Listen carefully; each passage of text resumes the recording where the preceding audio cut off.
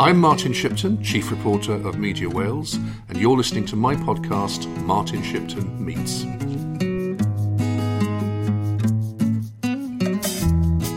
It's Martin Shipton, and today I'm with Liz Saville-Roberts, who is the Plaid Cymru MP for Dwyfor Meirionnydd. Liz, counterintuitively, you're not Welsh, are you, originally? You're brought up in South East London.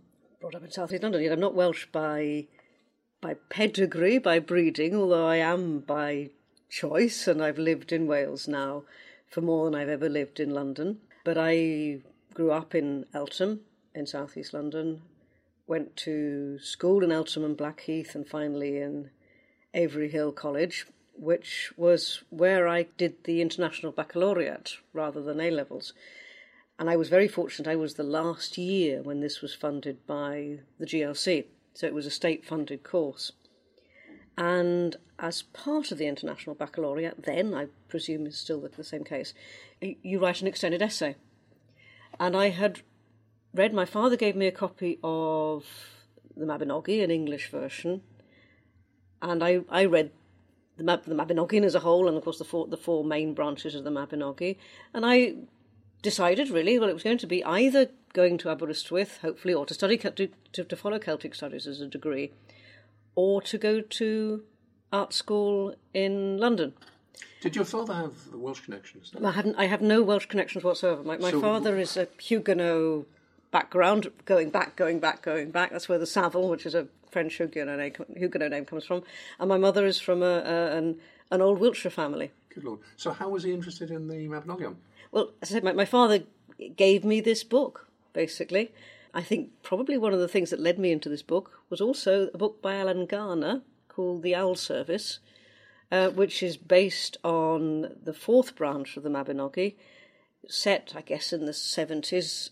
It was a well-known children's series, dramatisation in the 70s, and it was filmed in Dinas Mawddwy, which is now in the constituency of Dwyfor Meirionnydd. And that may well have been sort of my first connection with the Mabinogi.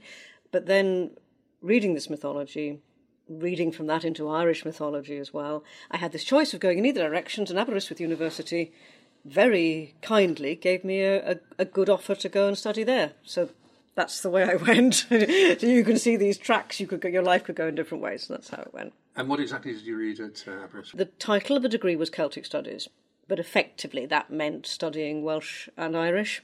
So I learnt Welsh from scratch, and they had a very effective arrangement for doing that at the time, where you started in the first year as a beginner. They would send you to Lampeter to follow the Ulpan course in Lampeter. I was extremely lucky in '84 because the National Eisteddfod was in Lampeter as well, so it was busier than possibly it might be in some summers to be there. And then you go in the second year, back in the 80s, with people who arrived at the university with second language Welsh. And come your third year, everybody was together. First language, second language, people who'd begun to learn Welsh at university. And you had to write your essays in Welsh. And that was the critical point, because my essay writing, my grammar was appalling. I can remember one lecturer, John Rowlands. Actually, probably he kept me going when I was at the door of desperation, because if you'd marked the correctness of my grammar, the paper would have been covered in corrections. But he would do the grammar, and then he would also have something to say about what I was trying to say, which actually was the whole point. But on the other hand, writing your essays in Welsh means you don't get caught up with the time lapse. When you're speaking to somebody and you can't say something, with Welsh people tend to switch into English because they're being polite and they want to help you to communicate. When you're writing something and you're ambitious in what you want to say, you've got the time to work out what you want to say. So for me, that probably was a really useful way of getting sort of over the hump of talking about more than just your family and the weather, actually talking about more ambitious, more challenging subjects. And obviously in Aberystwyth there's a fair amount of Welsh spoken anyway. Were you actually in Pantycelyn?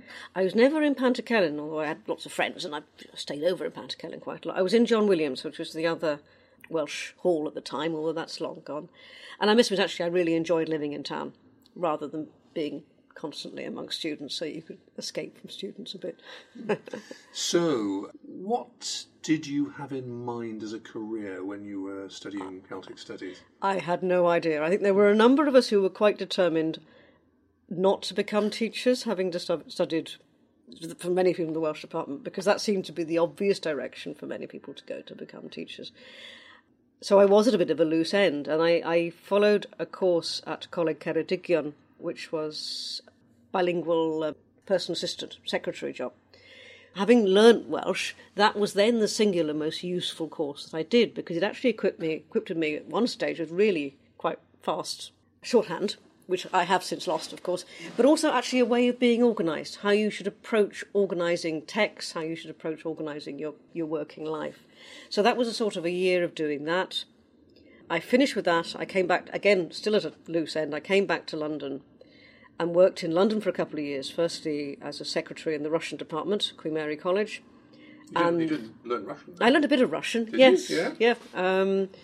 We corresponded with the KGB over students in the Ukraine, and quite an interesting time. That was, of course, the time when the wall came down in East Germany, and then I then worked for a small commercial magazine called Retail Newsagent, again here in London. But there was a part of me that was really thinking, wow, you are an English girl, you've made this investment in learning Welsh, and more than that really mattered to me. And again, this feeling that your life is at a crossroads. You could either spend the rest of your life in London or make the leap and go back to Wales and make something of having learnt Welsh. And it was more than just learning a medium. I mean, from then on in, it's always been this sense strongly that when you were in Wales, you belong to somewhere where as an individual you can make a difference. Now, there may be 100,000 glittering opportunities somewhere like London, but you're never going to make the same sort of difference as you can in communities in Wales. So I was fortunately, I had an interview and I got offered a job as a news reporter with the Holyhead and Anglesey Mail, and that brought me back to Holyhead, to Anglesey. And I've lived between Anglesey, but for far the greatest time in Penllyn, first in Llythfaen and then in Nevin, Morfa Nevin. I've lived, it's fair to say people make this thing about me not being Welsh, but I have spent more than 2/3 of the greatest part of my life has been spent in Wales, far more than in London. So how long were you a journalist for? I was a journalist between Holyhead and the Carnarvon and Denbigh in Pwllheli for 3 years, by which time I'd met my husband. We then had twin daughters back in 93, and Coleg Merion Dwyfor opened. That for South Gwynedd, all the schools at that time lost their sixth form. So this was a new structure, a new college between Dolgellau and Pwllheli to teach all the sixth form subjects and many vocational subjects. In the intervening time, actually, Ysgol Aberwyn and Bala, they got their sixth form back. But at one stage, it was all the sixth forms were there, and I got a job with them. I must admit, I was with the NUJ, I was a journalist. When I was offered a job with the college, my salary suddenly went up, which it hadn't done with the paper for really all the time I was with them, and I suddenly had holidays. And quite early on, I became a union rep with ICAC, the Welsh Teachers Union. Mm-hmm. The one thing at the back of my mind that made me perhaps not the best union rep I would like to have been was I still kept thinking, wow, this is so good, after having the terms and conditions of working in newspapers. And it was all the way along, working with young people sort of the age of 16 to 19, is immensely gratifying, particularly with vocational students, because you really get that sense. You get these sharp, bright young people who just haven't fitted in at school. And you did know with us, too, that although the sixth form is ideal for some sorts of young people, but there are some who, if they'd stayed in school, the perception of who they were and that they weren't going to be achievers would have stuck with them. And when they came to college, it was a real second chance. And that's one of those real gratifications, was that sense of working with people who you could help to make a difference in their own lives. So what were you teaching them? So I ended up teaching almost everything that involved communication at the beginning, because it was a pretty small college in some of these really rural areas. So it's communication on a range of vocational courses and Welsh second language. And I gradually shifted to being in charge of some of the vocational business courses. And then I shifted out of teaching within the college to be in charge of projects to develop bilingual education post-16 in all the colleges of Wales and a number of the Welsh medium schools. And again, if I must say, what interested me about that is this idea of we're very good in Gwynedd and we are very good in Wales as a whole of developing Welsh as an educational medium. In many ways, we are the envy of many other minority languages or languages that are trying to grow in the way that we've used our education system. But there is a risk there, because at the age of 16, you leave compulsory education, and there you choose what you do, and you also choose whether you want to use Welsh or not. So rather than it being a expected stroke compulsory question within the school, that when you're in school up to 16, you do effectively what the curriculum is. There's a range of choice, but the school gives you the curriculum and you choose amongst those what's offered. But at 16, then young people move on to choose to do what they hope, what they aspire will be useful to them in their adult life. So if then, amongst the skills that they gain, they also choose to continue to use Welsh, then that is their own choice, and they're choosing it because it's part of their community, because it's what they want to do with their friends, because it's useful for them in their future life, because some of the workplaces that they've gone to have told them it would be useful to have it. So it's a real indicator of how successfully Welsh is being developed in Wales as to move it on, not just the A-level students, although that's wonderful, but very much the vocational students. And I felt that in Gwynedd because they were the ones who were going to stay. We knew that for sure.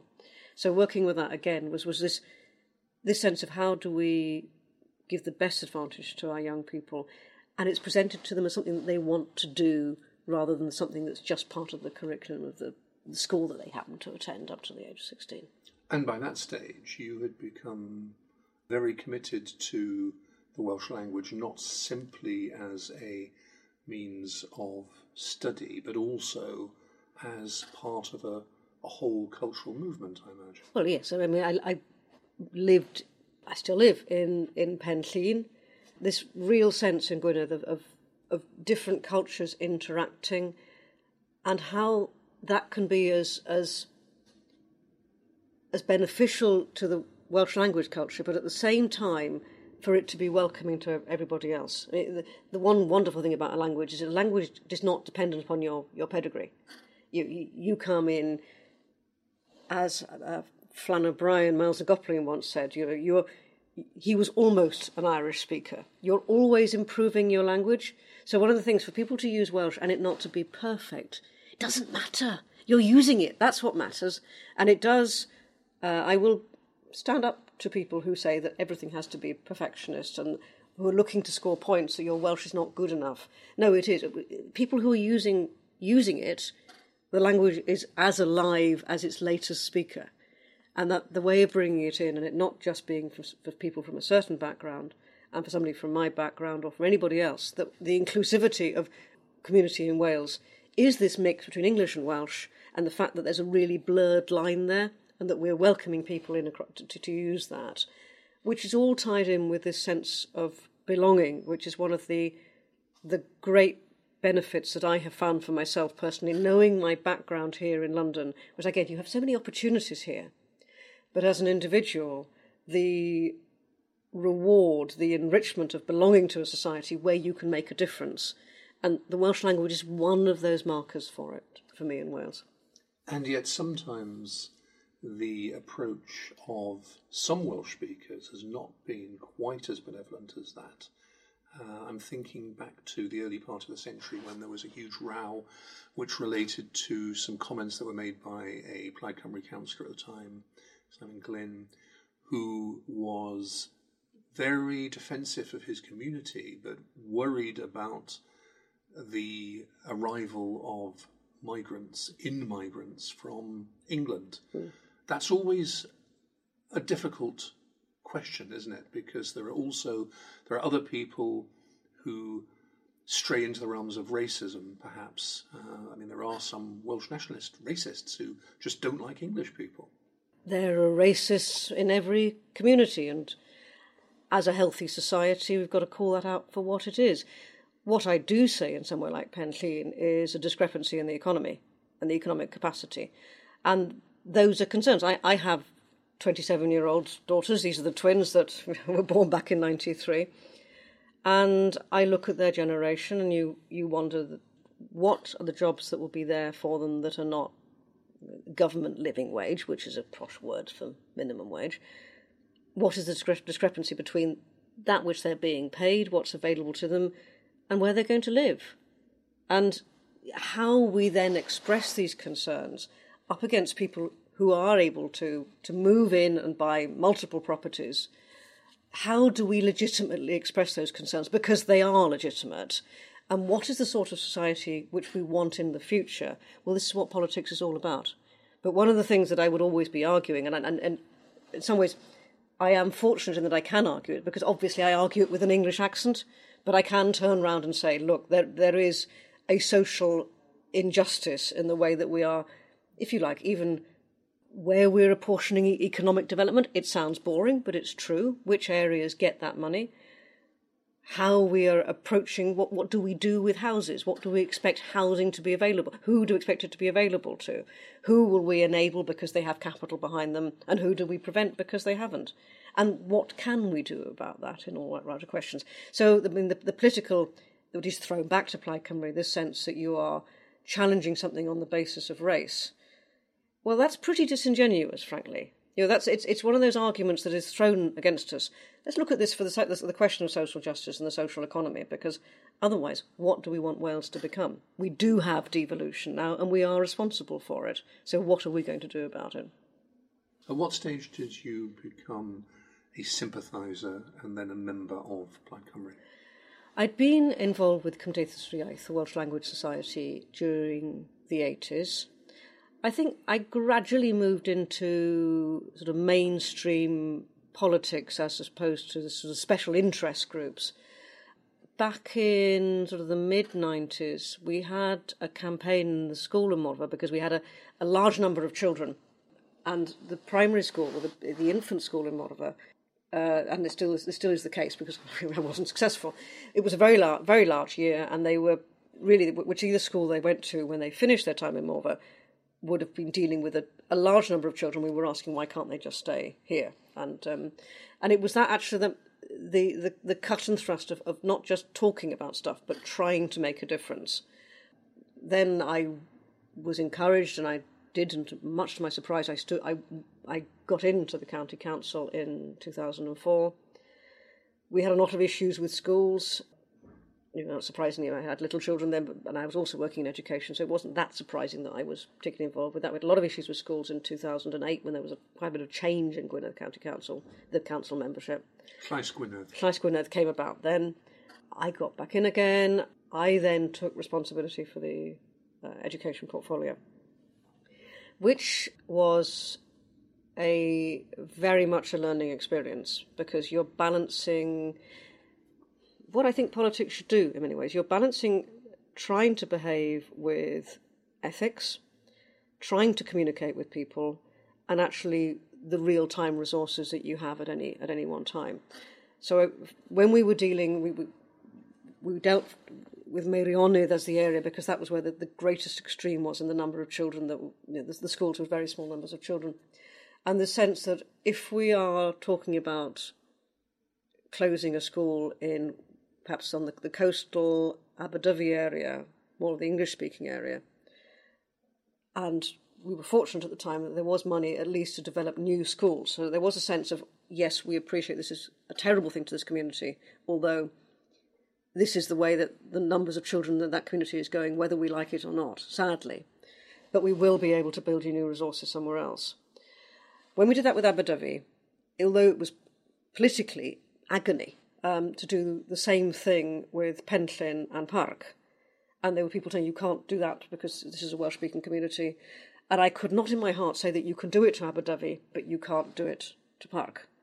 And that, although that remains the hardest political experience that I've had of my life, but nonetheless, I do think that the fact that I've had to go through the real political responsibility holding, as opposed to just being in opposition and holding people to account, because the constant state of being opposition means you're never wrong. Now that's not real politics. That we need to come back to the question for Wales and devolution and the question of independence in the future, who should not be? Who honestly says to other people, no, you shouldn't be responsible for your own decisions? There are plenty of people who write letters to the Western Mail. They do, but that's what I would, in all honesty, you saying that you're happy that we don't develop responsibility for ourselves. There are not many places which have a situation where it has been said the population of a country is content for centuries to be run by the next door neighbour. I agree entirely. There is the gradualist approach. There is the all-in approach of independence. Evidently, devolution creates its own. They could talk about the devolution divergence. It's very interesting to come back to my work here in Westminster with justice. Is you can just see, because you have housing, health, and education are devolved areas.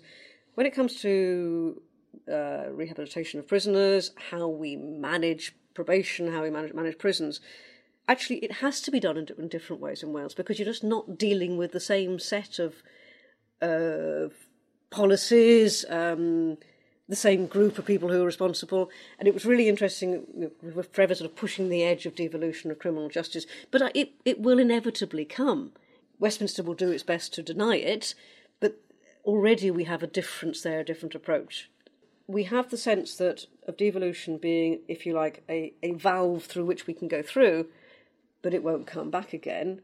Now, I do suspect that under the sort of the Brexit British ideology, which is sort of affecting Westminster, that there will be resistance to further devolution. But nonetheless, if we have determined people with vision in power in Wales, then we will see further and further opportunities for us to take responsibility for ourselves. And to me, that if I could just reiterate that argument towards independence as to why would you not want to be self-sufficient? What is the virtue of being dependent on others?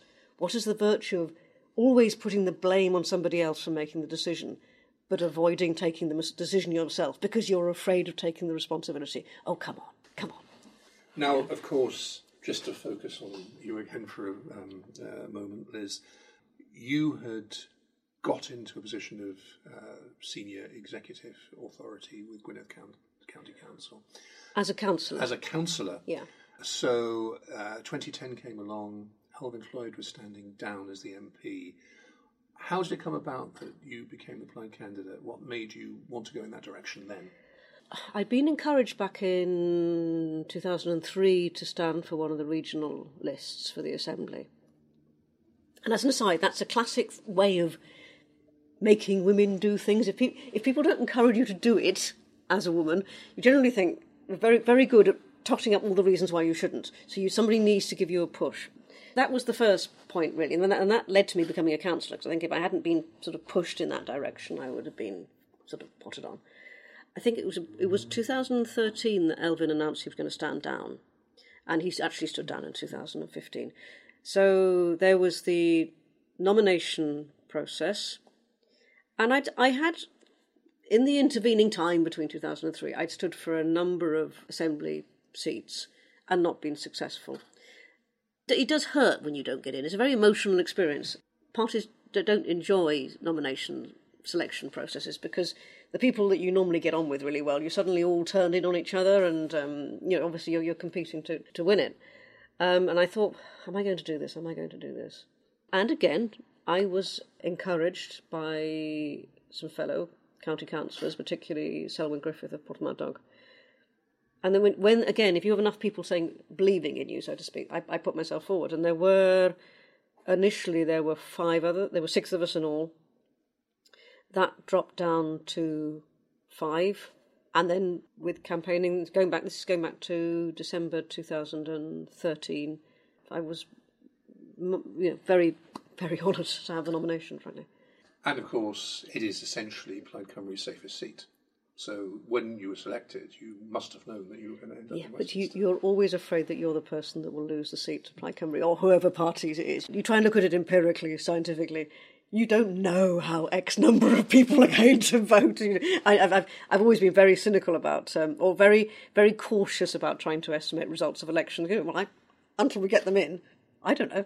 So yes, it is. I mean, it is Plaid Cymru's safest seat, but nonetheless, Plaid has to work for its seats. We can't assume it. We don't have the presence, without whinging about it, we simply don't have the presence, obviously, in the national UK press, which carries the other parties. So we have to work for every vote. So 2015 comes, you get elected. In the previous Parliament, of course, there had been no overall majority, so there had been a coalition between the Tories and the Lib Dems. And many people had the expectation that that sort of scenario would perhaps continue. But rather surprisingly, the Tories ended up with an overall majority. What challenges did that pose to Plaid Cymru at the time? Oh, well, you're asking somebody whose first experience... I mean, whenever you land in Westminster, the first 6 months are just a blur of incomprehension. I think what we saw, certainly, was that the Lib Dems had been decimated at the time. I think Nick Clegg's one of the few who survived, and of course he didn't survive later on. And then very swiftly on we had the Labour leadership question as well.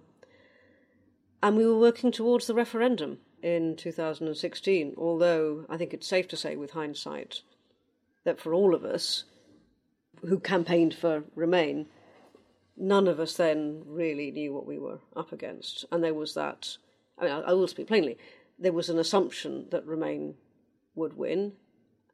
And we were in a different world as it comes to the influence of social media. I think that changed between 2015 and 2016 and probably will never be the same again. Although I imagine we will, all of us, probably become more sophisticated in our response to it. Didn't take all that long for you to become the parliamentary leader. Oh, it did take a bit. That happened after 2017. That happened after the general election. I mean, and that in itself is an honour, although, I mean, frankly, there were 3 of us before 2017.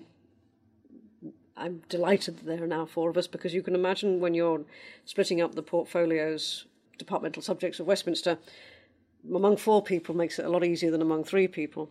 We work very closely together. We really have to work closely together, because otherwise it wouldn't function. So there is a sense that there are different roles, and the status of the role is not so important. We're all of us firing in different ways as part of a team. But as the parliamentary leader now, you get into meetings that MPs who are members of bigger parties, who may be backbenchers or maybe front-bench spokespeople, would not get into. So you're, in a sense, at a different level of politics from many other MPs, aren't you? Well, that's probably true in the sense that, I mean, partly in our relationship with the media, we are a different voice, so that we do get an opportunity to be seen and to be heard in a way that many other backbench MPs don't per se. I mean, that would be true for Plaid Cymru, the 4 of us here. I think that's true. But nonetheless, yes, I would meet the Prime Minister, mostly with the leaders of other parties. There is a real sense here, although Westminster obviously has it apportions your status to the size of the party in which you operate, how long you've been here, but there is also a time to take. This is a voice that will not be heard unless we are heard. Now, Plaid Cymru's voice must be heard, and that has resonance. That is believed here. We do get to contribute. I must almost as instinctively. I wouldn't want to play that up, because actually the sense of the real-time experience of being in operation here is extremely frustrating at the moment. It's like we're living in a constant re-roll of a soap opera where we're talking about personalities. Is it Johnson did this, Johnson did that, a little bit of mention of Jeremy Hunt. And we're talking about this sort of playground scenario of personalities when the really big problems are just being sort of held in abeyance out there. We've got Brexit on the way, we've got economic problems, we've got social problems, and we're still talking about these collection of public schoolboys and who did what to who. It's as soon as you start to describe it, it is immensely inadequate for the challenges we're facing. Well, a few months ago, when the UK was given an extension to Article 50, Donald Tusk said you're getting your extension, don't waste your time. No good, isn't it? Are they taking that advice? They're not even taking action on the Brecon and Radnorshire writ, which is one by-election because a Tory MP who has been reselected to contest this election when it actually occurs had been fraudulent in the way that he'd made his expenses. On the larger scale, no. And this is in a cahoots between the UK press and the government. It's all about these personalities who are talking about what they would do when they get power with things that they just can't do. We have a politics of tell people what they want to hear because that will do me good, that will get me the job. The fact that you won't be able to do it, and effectively you are lying, and either you know you're lying or you're too thick to understand what you're talking about, to be blunt, but yet what we use as the means for making the big decisions that affect our society, which is what politics is, it's being treated as a spectator sport, as a form of entertainment. Now, when are we going to grow up out of the fact that politicians are not solely here to be entertainers, that they actually do make these difficult decisions? Because if you haven't got democratically elected politicians to make those decisions, somebody who isn't democratically elected is going to be doing it.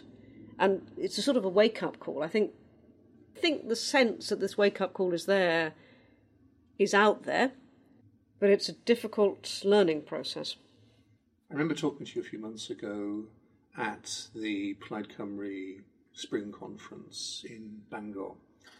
And at that time, you were considering seeking the nomination for the Assembly seat. Now, obviously, something happened in the intervening period which meant that you pulled back from that. Yeah. Do you still have aspirations to go to the Assembly, and what is it that stopped you going for it on this occasion? I would love to go to the Assembly. You heard me talking about education. So it's that sense of not doing just the sort of synchronised nastiness, which is a lot of what politics feels like in Westminster. What I had hoped would happen was that there would be some clarity as to what was happening here in Westminster by the end of March. And there has been no clarity here. And that lack of clarity is just rolling on. And then there's a sense of, well, in all honesty, where am I most useful? I hope that I've developed some sort of connections here, links here, that I can influence things as best I can here. And to put somebody new in here from Dwyfor Meirionnydd, as things stand, would be quite a nightmare experience. So after quite a bit of talking amongst people locally as to what they would like me to do, frankly, the fact that Brexit is just rolling on in its sort of Hieronymus Bosch fashion here meant that I honestly felt this is the best place to be. Now, of course, another element in all this is the fact that since the Assembly was established in 1999, the constituency that you represent has been represented at Cardiff by Dafydd Ellis-Thomas. And Dafydd Ellis-Thomas, of course, is the former MP who in 1999 was elected as an AM. The constituency was slightly different in those days, but he is the sitting AM for Dwyfor Meirionnydd. Having left Plaid Cymru a few months after the last election, and essentially now he is Deputy Minister for Culture, Sport in Labour administration. Now, whatever one says about Dafydd Ellis-Thomas, he is someone who has an immense presence. And people have said to me, in terms of looking forward to the next election, and of course it's not at this stage clear whether he's going to stand or not, but people have said to me that, and this is people within Plaid Cymru, have said to me that if you, being the candidate, you could have beaten him, but he will be more difficult to beat by a new candidate who is relatively unknown. Tell me what your perception is of what Dafydd Ellis-Thomas has done by not having a by-election. I mean, he was never going to have a by-election, but what do you think about the, if you like, the morality of that, and also the level of difficulty that may be involved in defeating him if he stands again in 2021? I think from the natural justice point of view, which David is very fond of quoting, I think he should have stood a by-election. There are people who campaigned for him to keep his seat at the last Assembly election who'd campaigned for him over 50 years.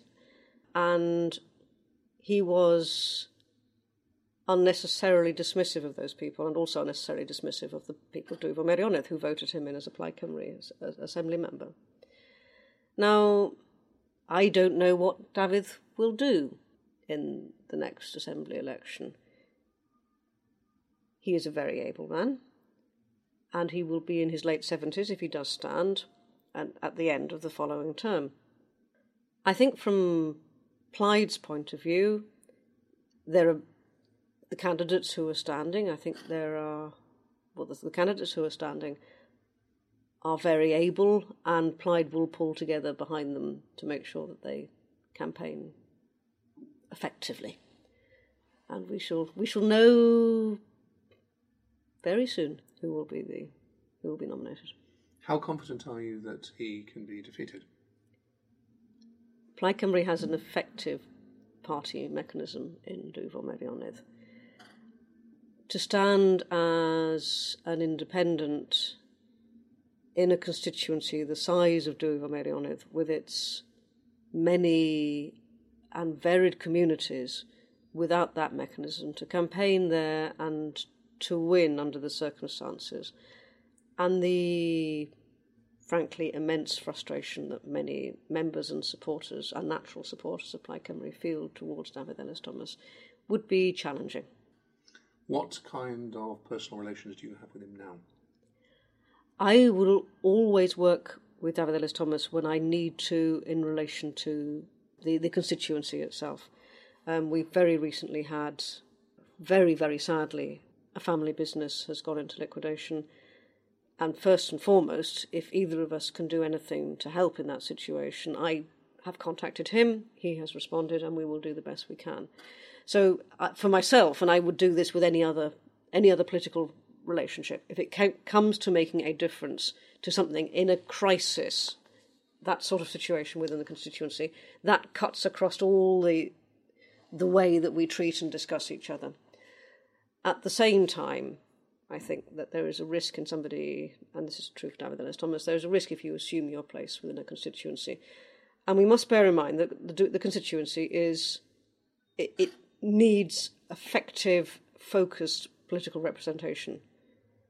We have many wonderful tourism businesses, but we need more than tourism businesses in Dwyfor Meirionnydd. And we need to find those sorts of jobs. We know the public sector jobs are still suffering from the effects of the austerity agenda with the ongoing cuts to budgets. There's not going to be more jobs in public sector, and we have been very dependent on those in the past. So we need to build that, because if we don't do that, that cycle of losing our young people, losing their ability to afford homes, we're on a cycle that is difficult to get out of. And we need energy to make sure that we build a better future for that. What prospect do you think Plaid Cymru realistically has of entering government in Wales in 2021?